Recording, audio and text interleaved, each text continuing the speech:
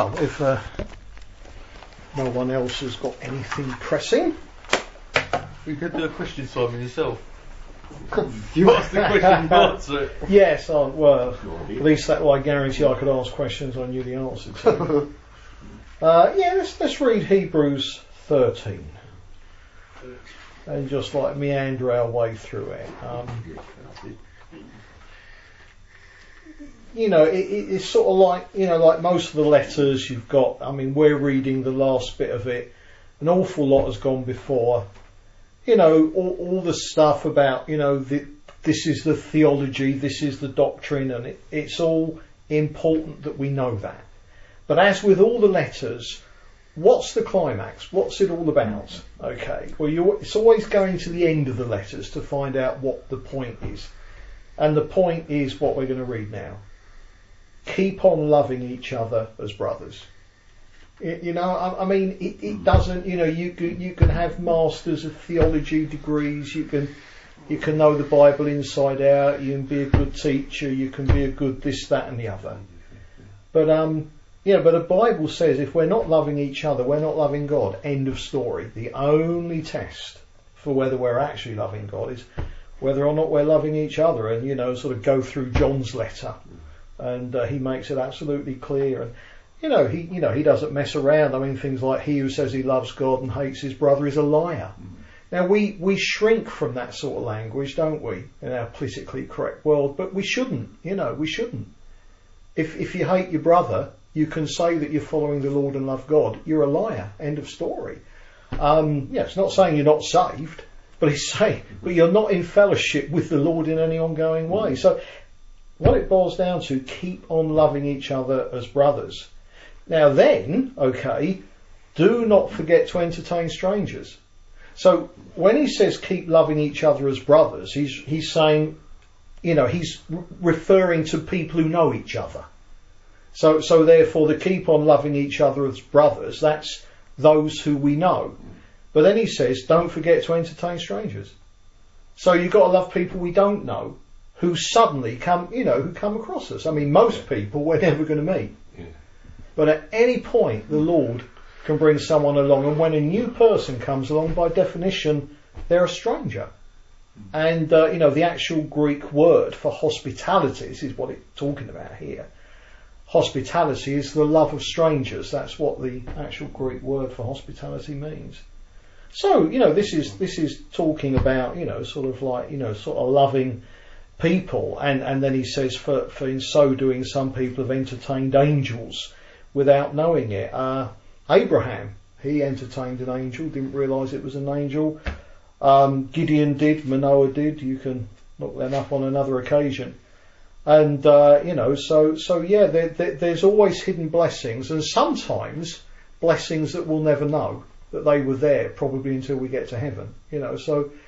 Sometimes, you can entertain an angel, as it were, and not realise that you've done so. And, I think that there are so many things that I look back on in my Christian life, things maybe I got excited about, people that I met and got excited about, and then you look back and it all came to absolutely nothing. And that can be a bit discouraging, because you can look back and see so much of it. So many things that appeared significant at the time, and then you look back and it was of no discernible significance at all, because nothing of anything came from it. But the point is, in situations like that, the Lord did his work, and so kind of like, I'm encouraged. I suppose it's another way of saying I've upset people, I don't even realise I've upset them, if you see what I mean. So even in the comings and goings where it looks significant and then it isn't, well, it might have been the equivalent of entertaining angels unawares. You never know what God has done. So even when, nothing seems to be happening, when sort of you think, oh, this is great, and then nothing comes of it, all the time the Lord is doing his will. And sometimes it can just be, he actually can work in our disappointment as well. He does things in us through disappointment. So it's a challenge then, isn't it? when you're disappointed, to hang on to the Lord and keep going rather than get cynical and, sort of like all that sort of thing. You start just seeing the cloud rather than the silver lining. And, and if you think about it, Christians, we ought to be really optimistic people, because optimism always expects the best. Well, the point is eventually we're going to heaven. I mean, if nothing good happens to us between now and then, our optimism really will have paid off, won't it? Because we're going to be with the Lord. So, a good positive outlook is, I'm not talking about positive thinking, but I'm saying that because the Lord is with us, because, everything works together for good for those who love him, therefore, we ought to be a bit on the optimistic, a bit on the excited side. It's a good, what is it, sort of like, in Proverbs, there's lots of things about, sort of like laughter is good medicine, all that sort of stuff. Keep light and airy and good positive, optimistic outlook. And then he says, marriage should be honoured by all. So this is the real nitty gritty, isn't it? And the marriage bed kept pure, for God will judge the adulterer and the sexually immoral. Kind of speaks for itself. Don't really need to say too much there. Keep your lives free from the love of money and be content with what you have. It's easier not to commit adultery than it is to be content in all circumstances, isn't it? It's easier not to commit adultery than it is to be content in all circumstances, isn't it? Because obviously, if nothing else, there are ramifications of committing adultery. But it's and of course that we'd say sexual immorality, adultery, terrible sins, and of course, absolutely they are terrible sins. But without drawing breath, he then moves on to another terrible sin: love of money and not being content. And it's, I think, especially in our society. I think I've mentioned it before, but when Paul sometimes does lists of the sort of things that are excommunicable, he'd say, look, do not associate with anyone who calls himself a brother if, and then you get these lists: slandering, we can understand that, immorality, a thief, we can understand all that. But then he says greedy. Now, have you ever thought, how on earth would a church, or how on earth would we as a church, on what basis would we decide if any of us were greedy? You see, this is a tough one, because we're in such a materialistic, affluent society. Not saying there's anything wrong with affluence itself, because there isn't. The Bible never says it's wrong to be rich. But what it does say is it's wrong to want to be rich. Can you see the difference? Yeah. If you end up affluent, that's fine. Well, the Bible says make sure that your giving is increasing in proportion to your affluence. But it's not that the Bible ever says it's wrong to prosper, but it's wrong to want to be rich. And, sort of Peter says, I think it's Peter, or is it Paul? No, Paul to Timothy. He says that those who love money, those who want to be rich, fall into many snares.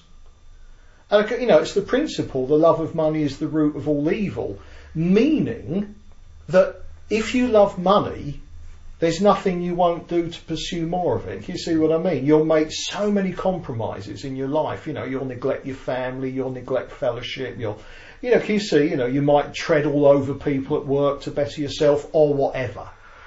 And, so it's a sort of thing, if there was someone in the church committing adultery, or a single guy who was sexually immoral, single girl who was sexually immoral, men don't have a corner on immorality, believe me. And, sort of that would be easy. We could say, no, that's wrong. You've got to stop that. And if they didn't, they'd be out of the church until such time as they did. But love of money, not being content with what we have, that's much harder. But it's there, and it's as important as not being immoral. And, and I think that is a real kind of, that is one of the real tough ones that we struggle with today. But he says, okay, be content with what you have because, and then he gives the reason. Because God has said, never will I leave you, never will I forsake you. Now, who said, I will never leave you nor forsake you? Who's he quoting? He's quoting Jesus. He says God said. Yeah, God said that. Okay, nice little verse God there that Jesus is God, just to sort of. But that's what he's saying. The Lord is with us. He's never going to leave us. He's never going to forsake us. And it's funny because people try and use earlier chapters in Hebrews. They misunderstand them and they try and use earlier chapters in Hebrews to say that if you don't live a holy life, if you don't get free of sin, then, God's going to reject you and you'll lose your salvation. Well, that's not what he's saying here, is it? But he's saying that because the Lord's never going to leave us, because he's never going to forsake us, we can be content, knowing that absolutely everything is in his hands. And he says, then, so we say with confidence, the Lord is my helper, I will not be afraid. What can man do to me? We've got to remember that he's writing into a situation, as we're going to come on to see in just a moment. He's writing into a situation where these Christians, Hebrews is written to Jewish converts in Jerusalem. And we know that because they're doing temple sacrifice. They're doing the lamb sacrifice. So obviously they're temple bound. So they're in Jerusalem. So that's where the temple was. And of course, most of the persecution in the early years of the church was from the Jews. So therefore these are converted Jews. And some of them, have been, sort of like thrown into prison. Oh, I just remembered we skipped a verse, didn't we? Sorry, back to verse 3. I missed it. After he's done the thing about, entertaining strangers, he says, remember those in prison as if you were their fellow prisoners, and those who are ill-treated as if you yourselves were suffering. So what he's saying there is that whenever someone is going through a rough time, whenever someone is suffering, he's saying feel what they're feeling. Relate to them as if you were going through it as well. It's what sympathy is. Vibrating in sympathy. If you sort of like, get a tuning fork and do it like that and then hold it next to a glass, the glass will sound the same note as a tuning fork. So they're vibrating in sympathy. And that's what it's talking about here. And that's part of loving people, isn't it? You can't love someone and look on their suffering and not relate to it.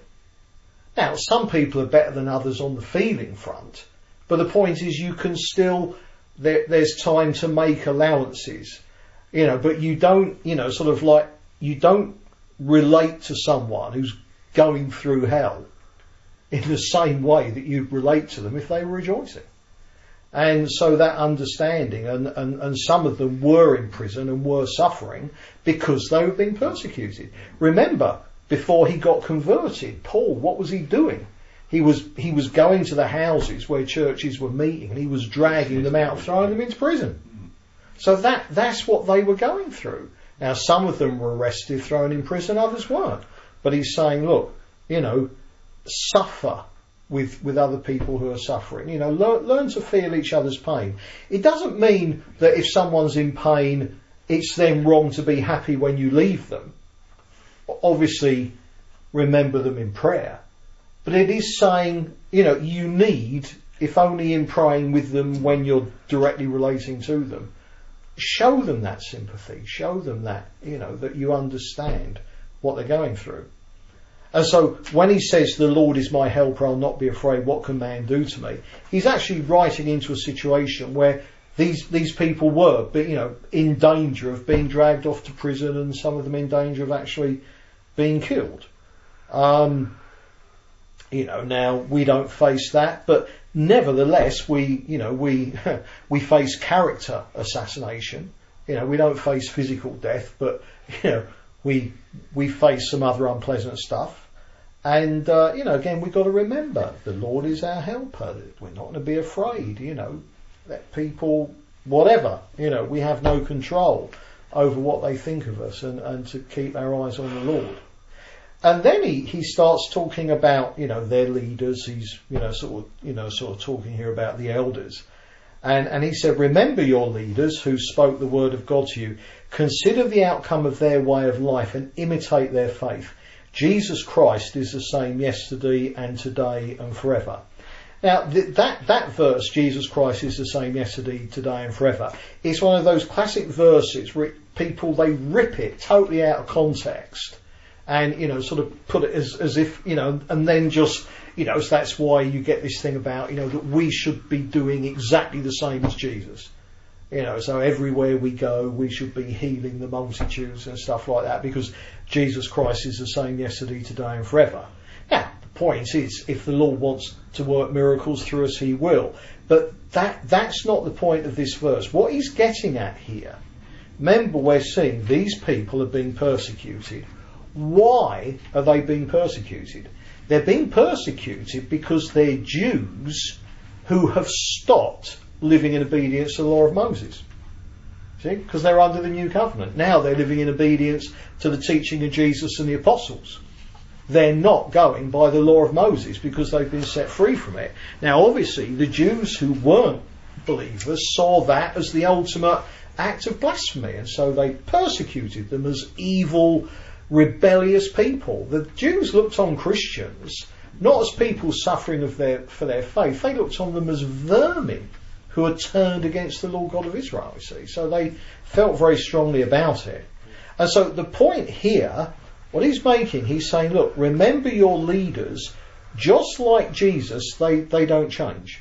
Alright, now the whole point here is that Jesus doesn't change.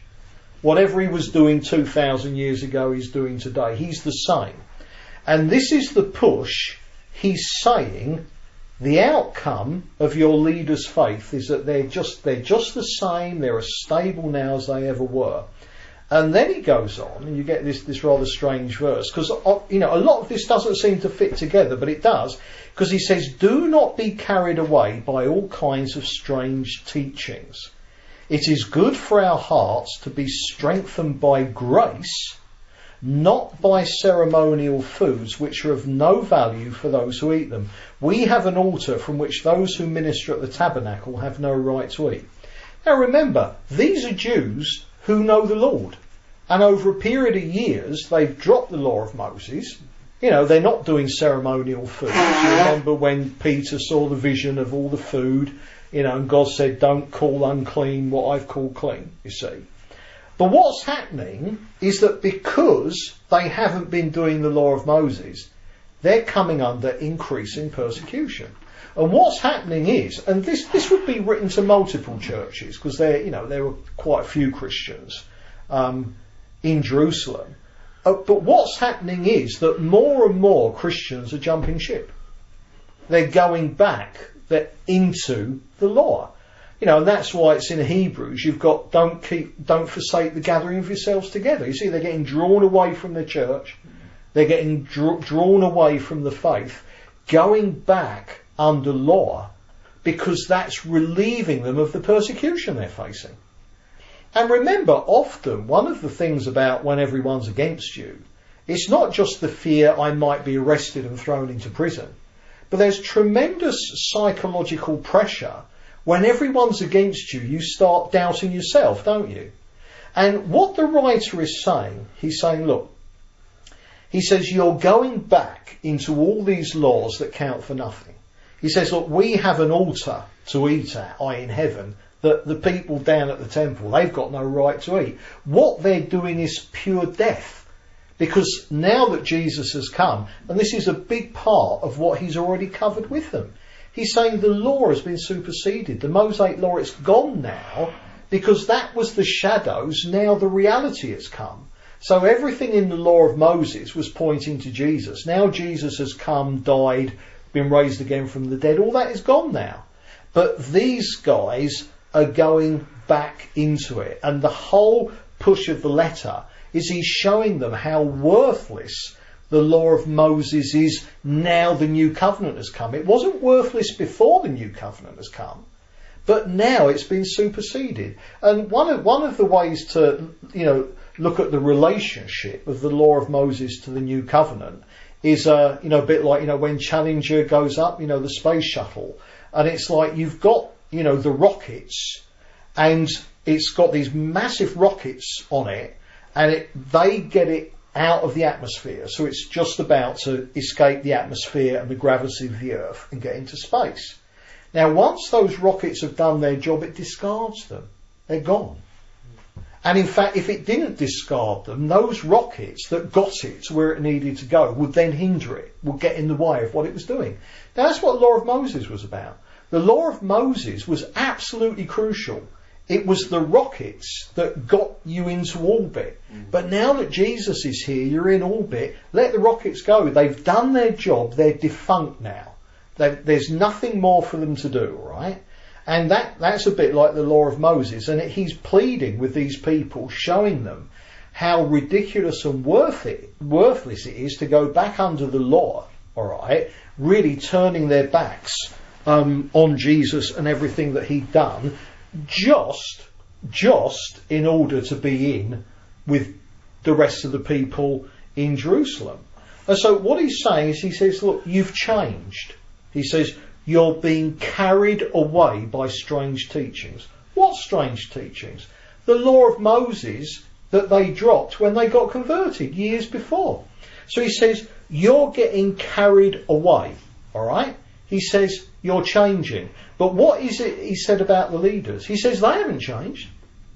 Your leaders are carrying on just the same as they were. They're still following the Lord. They're not getting carried away by all these fads. And he says, you need to look at them. They're the ones who are giving you the proper example. Look to them. And then in verse 11, he moves on to this. He says, the high priest carries the blood of animals into the most holy place as a sin offering, but the bodies are burned outside the camp. So remember, outside of Jerusalem, there was this massive rubbish dump. And all the bodies of the sacrificed animals were all thrown on the rubbish dump. It was kept burning the whole time. The bodies of criminals who were crucified were thrown on it. I mean, it was a horrible place. And it's the place, it was the Valley of Gehinnom, and that is where once Israel sacrificed babies to the god Molech. And it became in Israel's thinking an evil place, because it represented the most vile things that anyone could do, and it became like the rubbish dump, and all the animals, the bodies of the animals and criminals were thrown there. And it was that place, the Valley of Gehinnom, that lent its name, Gehenna, to the lake of fire. And that's why the rabbis sort of like referred to the lake of fire as Gehenna. And so did Jesus, So, obviously Jesus accepted that was a perfectly acceptable name for it. And so what he's saying, he says the bodies are burned outside the camp. All right? Now, under the law of Moses, if you had someone who was unclean, if you had a leper, what did you do with them? You put them outside the camp. You rejected them. They couldn't mix with you like ordinary people. They lost the privileges of their citizenship. And then it says, and so Jesus also suffered outside the city gate to make the people holy through his own blood. So what he's saying here is that once the bodies have been sacrificed, all right, once the animal's been sacrificed, then it's to this place of absolute shame, absolute contempt. A place where decent people don't go, all right? And he said, Jesus, he died on the cross, all right? He was the sacrifice for our sins. So, metaphorically speaking, what did that cost him? Well, he was held in utter contempt by just about everybody. Everybody looked on him as being an evil person, not the person he actually was. So then he says, let us go to him outside the camp, bearing the disgrace he bore. So the point is here, the picture is that within the walls of Jerusalem there is acceptability, there is belonging, you're okay. Outside of the wall you're a leper, you're rejected, you're evil, you're unclean. Now the whole point is, these Christians, they've grown weary of everyone relating to them as if they're lepers, as if they're unclean. So they're compromising. They're compromising. They're going back under the law to get their respectability back. But what the writer's saying, if you do that, you're not with Jesus anymore, are you? Because where's Jesus? He's precisely in the place of being held in contempt. Because remember, why is it that the Christians were hated? Because the world hates Jesus. Sinful men and women hate Jesus. The sinful nature hates Jesus. So whenever you stand with him, those who don't stand with him are going to hate you. And so what he's saying, look, where do we belong? We've got to, it's a choice you've got to make. To go outside of the city, to be held in contempt because you're standing with Jesus according to his word. And then he says, for here we have no enduring city, but we're looking for a city that's to come. What's he saying there? He's saying, look, remember, I mean, you know, it's eternity. The eternal state is coming. And what we're going through down here, all the good, all the bad, all the joy, all the sadness. I mean, if the eternal state is the book, the story of our existence, then down here it's not even the preface, it's the cover. It's just the front cover of the book. The real business is yet to come. So here it's purely temporary. And that's why Paul, in Corinthians, refers to the body as being a tent. Now why? Well, because Israel, for 40 years, they went through the wilderness. What did they live in? Tents. What did God live in the wilderness? He lived in a tent as well. When they got into the promised land, well, they were there for another 2,000 years. And in actual fact, are going to end up in it permanently once Israel is restored. So the point is, tents represent temporary. You know, you don't live in tents. That's a temporary existence. And so that's the point. This is just temporary. So we can afford to go through a bad time down here because we're not going to be going through a bad time for the rest of eternity. Or the rest of eternity. I mean, you can't, that's an oxymoron. You know, the rest of makes as if time is involved. It won't be involved. You know, so this is how he's pleading to them. He says, look, be willing to suffer for Jesus. It's good to be held in contempt, assuming you're being held in contempt because you're being faithful to God's word.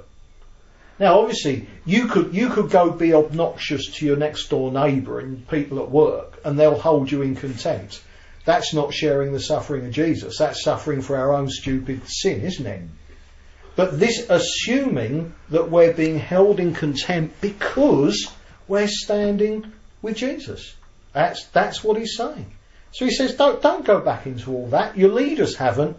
Look to them. They're being a good example. Okay. And then he goes on to say, through Jesus, therefore, let us continually offer to God a sacrifice of praise. Now, why is it a sacrifice? Well, because if you're going through a rough time, you know, life isn't always fun, is it? But God is worthy of our praise. He says, and that sacrifice of praise is the fruit of lips that confess his name. So if we confess his name, then we're going to be praising and thanking people. What does the word confess mean in that context? Well, it means just to say the same as. So you get a confession of faith, or someone confesses their sins. Confession in the Bible is saying the same as. So, you know, the point is when we confess our sins, we're agreeing with God that it's sin, rather than excusing it. You know, so the point is, you know, confession. So, you know, it's no use saying, hey, you know, sort of like I confess the name of Jesus, I'm following Jesus, You know, if we're dour and down and, you know, and if there's no praise and no thanksgiving. I mean, praise is simply appreciating who the Lord is. And thanksgiving is appreciating everything he's done for us. And then he says, and don't forget to do good and to share with others. So we're back now. Be content with what you have. Don't want to be rich, but to whatever extent you're prospered, right, share with others. Do good, share with others. And he says, for with such sacrifices, God is pleased.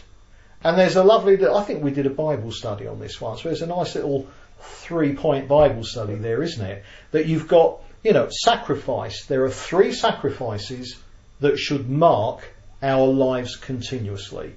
The sacrifice of praise, the sacrifice of doing good works in the world, and the sacrifice of sharing, giving to others, you see. And that's the Christian life.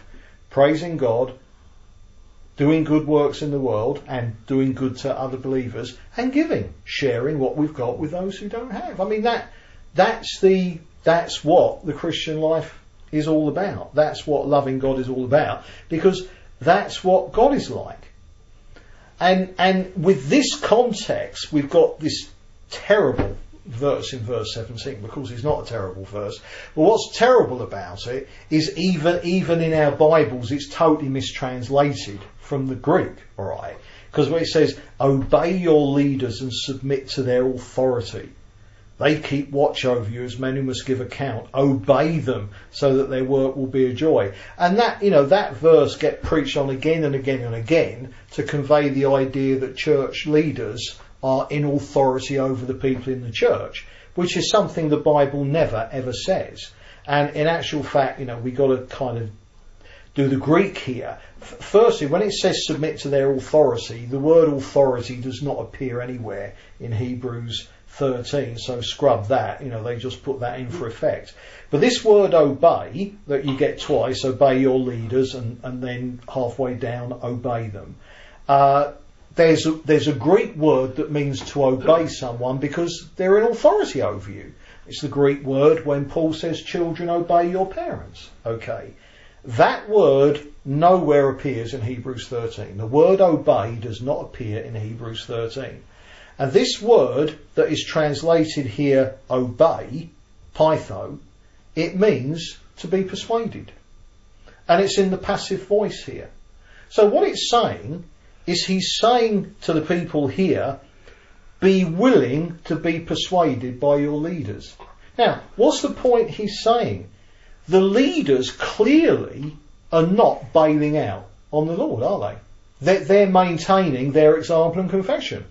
Even though it's hard, they're not going back under the law. They're sticking strictly with what the Lord said and what the apostles were teaching. All right. So he's saying, be willing to be persuaded by them. They're right. They're absolutely right in this. And then he says, they keep watch over you as men who must give account.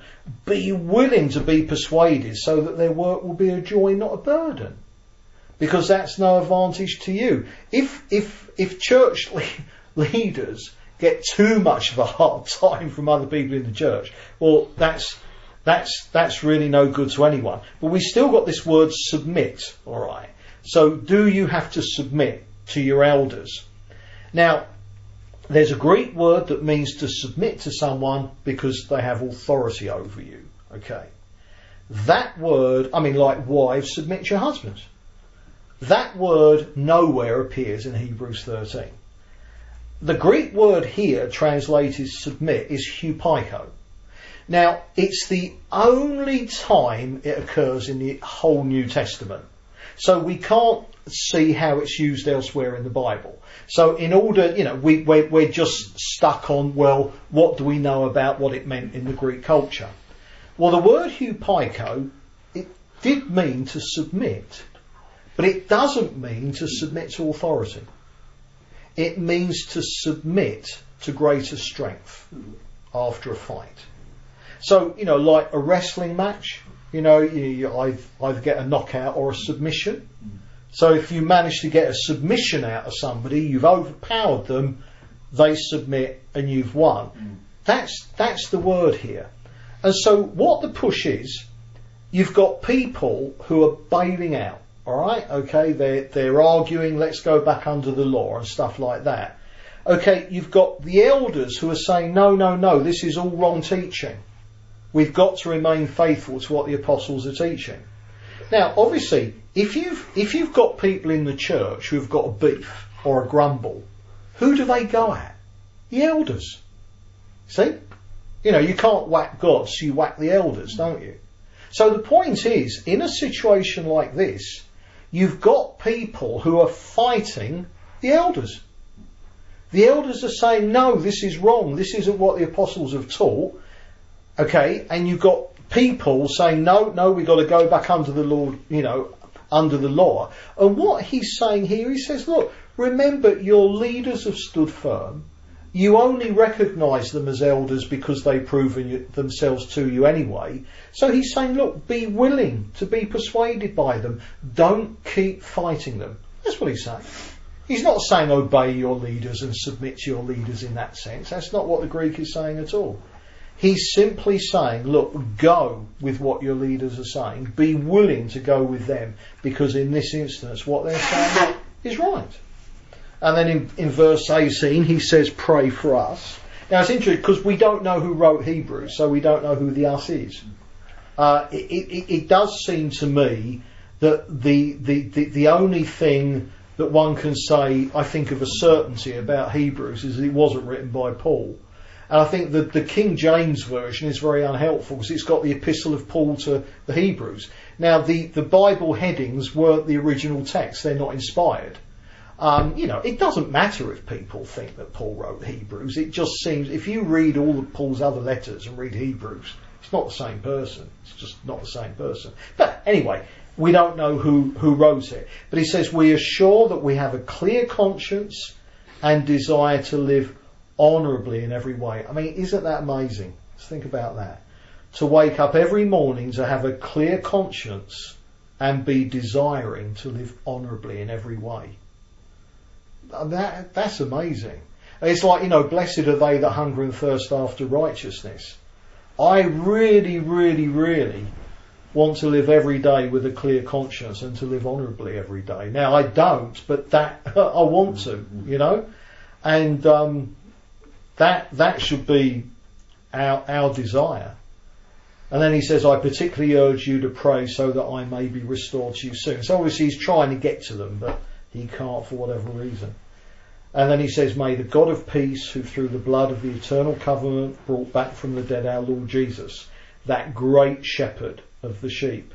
So here we got shepherd, that's the word pastor.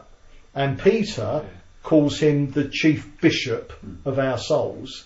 And, so you've got, with Jesus, that he is the senior elder.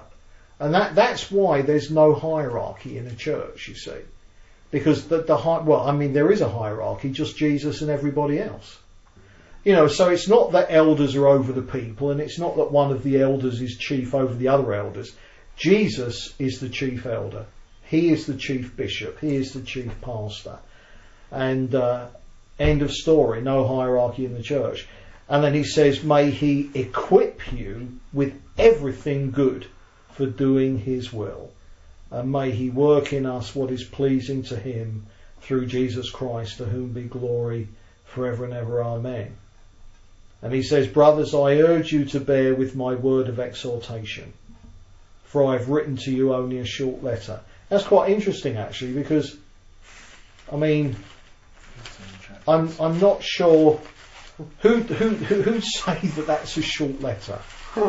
Now, I've actually been critiqued for writing too long letters, like that I write at too great length to people sometimes. Well, I don't know. I don't think I do. I'm sure it's pretty rare for me to write something this long to somebody. I mean, I write a lot of correspondence to a lot of people. So this is his definition of a short letter. I don't know what this guy would have been like doing a long Bible study. Could have been there several days perhaps. But anyway, then he says, I want you to know that our brother Timothy has been released. Now, what this tells us, although we don't know who the writer to the Hebrews was, He was absolutely close to the apostles. Indeed, might have been one of them. He was certainly close to Paul. If he knew Timothy, he knew Paul. So the point is, they would have known who he was. You know, that's the main thing. And he says, if he arrives soon, I'll come with him to see you. Greet all your leaders and all God's people. And that's actually rare in the letters. If you go through the letters, it's exotically rare for leaders to be referred to, mentioned, or anything. You know, and of course, what that tells us is that, you know, that in the New Testament churches, they weren't obsessed with this leadership thing like churches are today, or really have been since the early church fathers. Because remember, the first unbiblical idea that the fathers came up with was the idea of having a priest over the church. So immediately you've got now hierarchical leader. Well, if you've got hierarchy, the people at the top are more important than the people at the bottom. So therefore, ever since then, we're obsessed with leaders, aren't we? Leadership. Indeed, churches are defined by their leaders.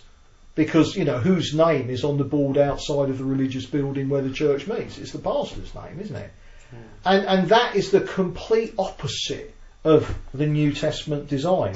But I think here, the reason that he says greet your leaders and greet all God's people is the leaders are clear. I mean, you know, sort of here, the leaders, they're getting a bit beaten up by the people, aren't they? So he's saying spare a thought for the leaders, you know, don't make it tough for them, you know. And then he says those from Italy send you their greetings. So obviously he's been in Italy, and then he just ends up, grace be with you all. So anyway, that's Hebrews, but I think it's the last chapter that makes sense of all the rest of it, because so often people home in on all the theology, all the doctrine, all that, and miss the whole point. And the whole point of it all is how we live our daily lives, and this is the practical outworking of it.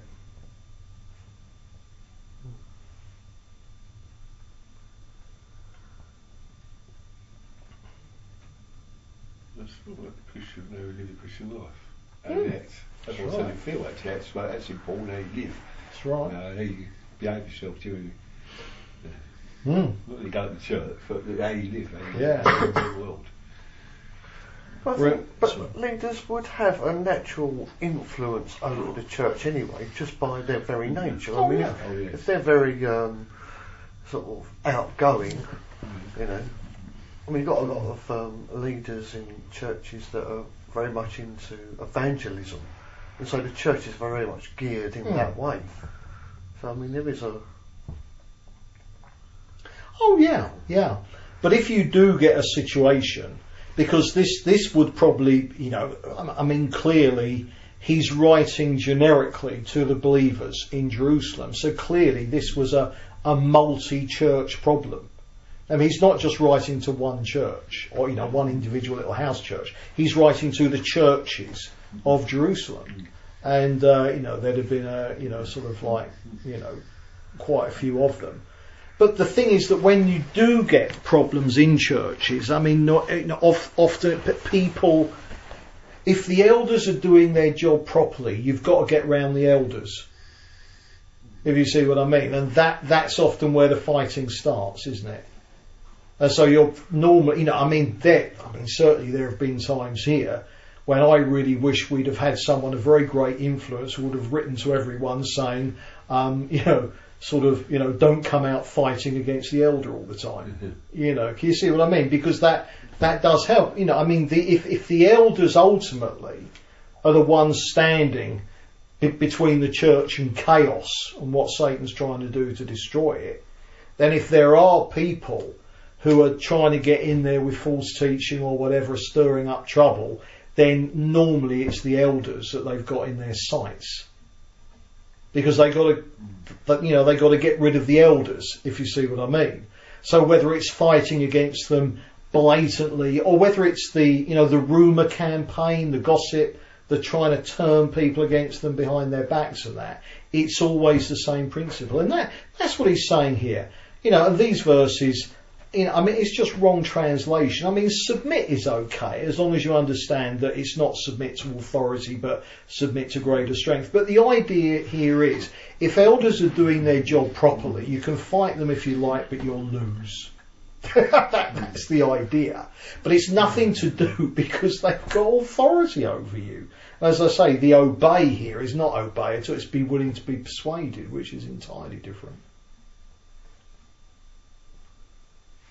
It's interesting that he uses the word shepherd for elders. Yeah. Because definitely if the wolves are coming to attack the sheep, then obviously the shepherd's there with his staff. Yeah. To beat the wolf off. Yeah, that's right. And that is the twofold. It's the caring for the sheep, but the protecting them from predators as well. So elders are on the front line. Yeah, I suppose a bit like, I don't like the analogy of them being called sheepdogs because elders are sheep as well. We've got to be careful. The shepherds are also sheep. Yeah. But yes, they do have this protective role. And, David fought lions, didn't he? Yeah. And bears. Yeah. King David. Yeah. He fought lions and bears to protect the sheep. That's why he wasn't scared of Goliath, he said. Yeah. So the Lord who protected them. Imagine that. Yeah. Kicking bears and... What was that verse about going outside the city to meet Jesus? What was that verse? Well, it's this, and so Jesus also suffered outside the city gate to make people holy through his own blood. Let us then go outside the camp bearing the disgrace he bore. So they're saying that if you stand with Jesus, you're going to be held in contempt as well. Oh. And of course, what's significant, it's the parallel you can't get away with.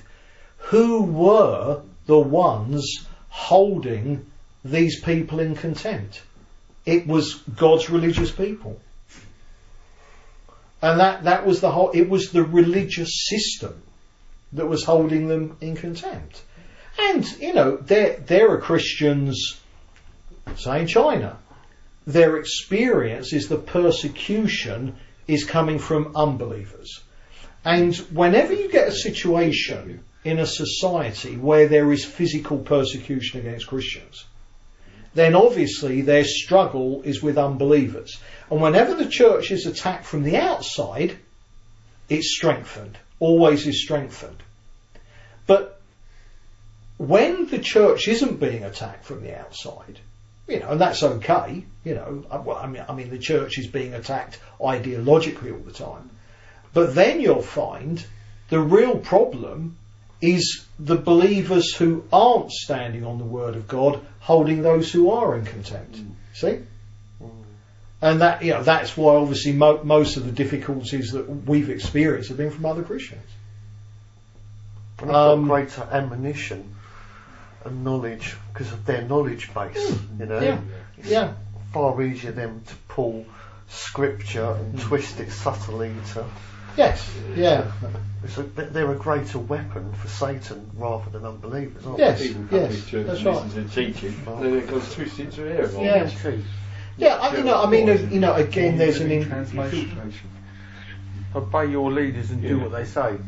Yes, that's just the Is that what it forward. says? Do what they say. Yeah, which version is that? NLT. Living Translation. Yeah. Well, it's Obey your like leaders here, and do submit. what they say. Their work is to watch over your souls, and they are accountable to God. Yeah, it's like here in the NIV, obey your leaders and submit to their authority. The to their authority is not in the text. Yield to. It's a bit like if you ever watch wrestling where one guy's got the other in an arm lock in a headlock on the ground. That's yielding. That is the yielding and Yeah. But there's an interesting parallel with the Reformation, Same thing. and because like you had the Catholic Church, and obviously they weren't Christians. The Catholic Church stood in relationship to the Christians in exactly the same way the Pharisees and the Jews stood to the Christians in the New Testament. Now, in the parts of Europe where the Catholic Church won, what were the Christians doing? Well, they were, supporting each other because they were being persecuted and killed by the Catholic Church. So, if you like, the Reformed Christians in some countries in Europe were being persecuted by the Catholic Church because the governments of those those countries backed the Catholic Church. So, therefore, in those countries, you get these, Christians surviving, standing together, following the Lord. Now, in the countries where the governments backed the reformers, the Reformed Christians were not being persecuted by anyone. Yeah. So what did they do? They persecuted other Christians themselves and turned on the Anabaptists. See? So whenever the church is being attacked from the outside, it's pretty much okay. When it's not, it turns on itself. And there's kind of a maxim which I think does hold true for church history. The last move of God always persecutes the current move of God. Isn't that interesting? The last move of God always persecutes the current move of God. You see? A change. Yeah, exactly. Because the last move of God very quickly gets its status quo. So anything that upsets that, it's interesting because, if you go back, say 30 years, you had, Christians all over the place were starting new churches. And it was all to do with the gifts of the Spirit. All right, so they were coming out of Anglican churches and Baptist churches and Methodist churches because people wanted to be free in the gifts of the Spirit. No problem with that whatsoever. But then, of course, what happened is all the experts moved in and you got all these new denominations that started up. The Restoration churches, like the one that you used to be part of, Philippa. And sort of, all these different, so they're all starting new churches because they wanted to get back to the Bible, okay? A lot of these are the people who will do everything they can to bury us because we have the arrogance to start a church saying that something has been missed biblically. But hang on, that's what they did 30 years ago. And they were right about the gifts of the Spirit.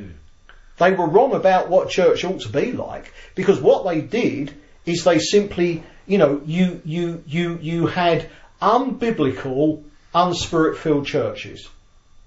And there was a move of the Spirit and you ended up with unbiblical, spirit-filled churches. Well, that's great. But now, can we get them biblical? So when the Spirit-filled people were starting unbiblical Spirit-filled churches, what were the unbiblical unspirit-filled churches doing? Persecuting them, right? So now we're saying, okay, let's have Spirit-filled biblical churches. So what are the Spirit-filled unbiblical ones doing? See? So 30 years ago, God used them to start new churches because there was something in the Bible that wasn't being done. They wanted to do it. And God bless them. They had every right to do that. Other people come along now saying, right, that's brilliant, but look, there's this that has been missed as well, and we're the devil incarnate, you see. So when they started new churches, that was the Lord leading them. When we start new churches, we're troublemakers, you see. And that's how it works. So, and I think as well that what we need to learn from that is to make sure that we never end up with an attitude of too readily being against anything that is new to us. You see what I mean? To really be open-minded to it. To really test it to see if it's scriptural. And even if it's not scriptural, to not close our hearts to those who are, one might have to say, well, that's not for us. But to make sure that we are never persecuting anybody. No, we love them. Yeah. The greatest lesson of church history, perhaps.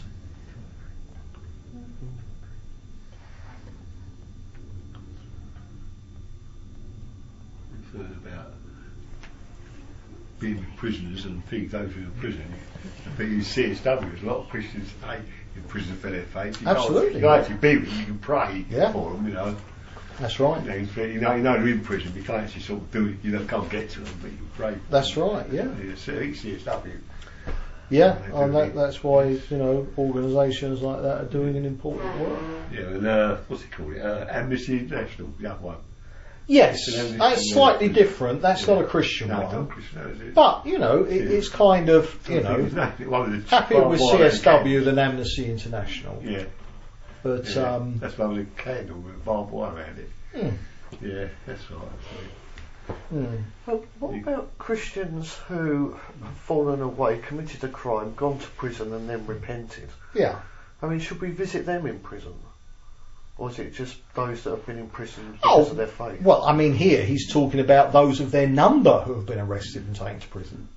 So he said, for heaven's sake, don't, you know, sort of, you know, don't forget them. But prison ministry is a very honourable thing to do.